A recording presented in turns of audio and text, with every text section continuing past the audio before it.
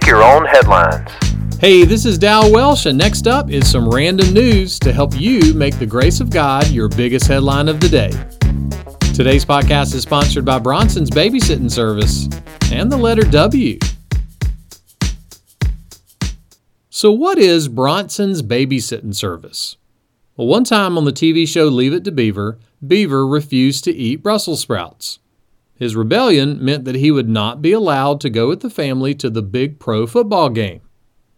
Instead, Mrs. Bronson was going to have to babysit him during the game. Hence, this month's fictional sponsor, Bronson's Babysitting Service.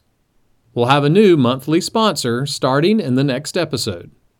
Now, the Beav eventually ate some Brussels sprouts and all was well. I think he was just listening to the advice of philosopher Edward Clark Haskell, who said, "Brussels sprouts probably won't kill you, but why take the risk?" You know what the strongest vegetable is? A Brussels sprout. Jesus was teaching one day and said this, "You shall love the Lord your God with all your heart and with all your soul and with all your mind." All your mind means don't be afraid of the Bible.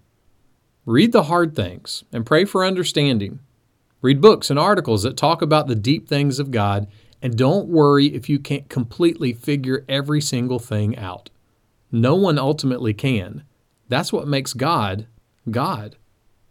Someone put it this way: whatever God calls you to do in your life, it will involve using your mind. Your brain is a muscle. Stretching it will make it stronger.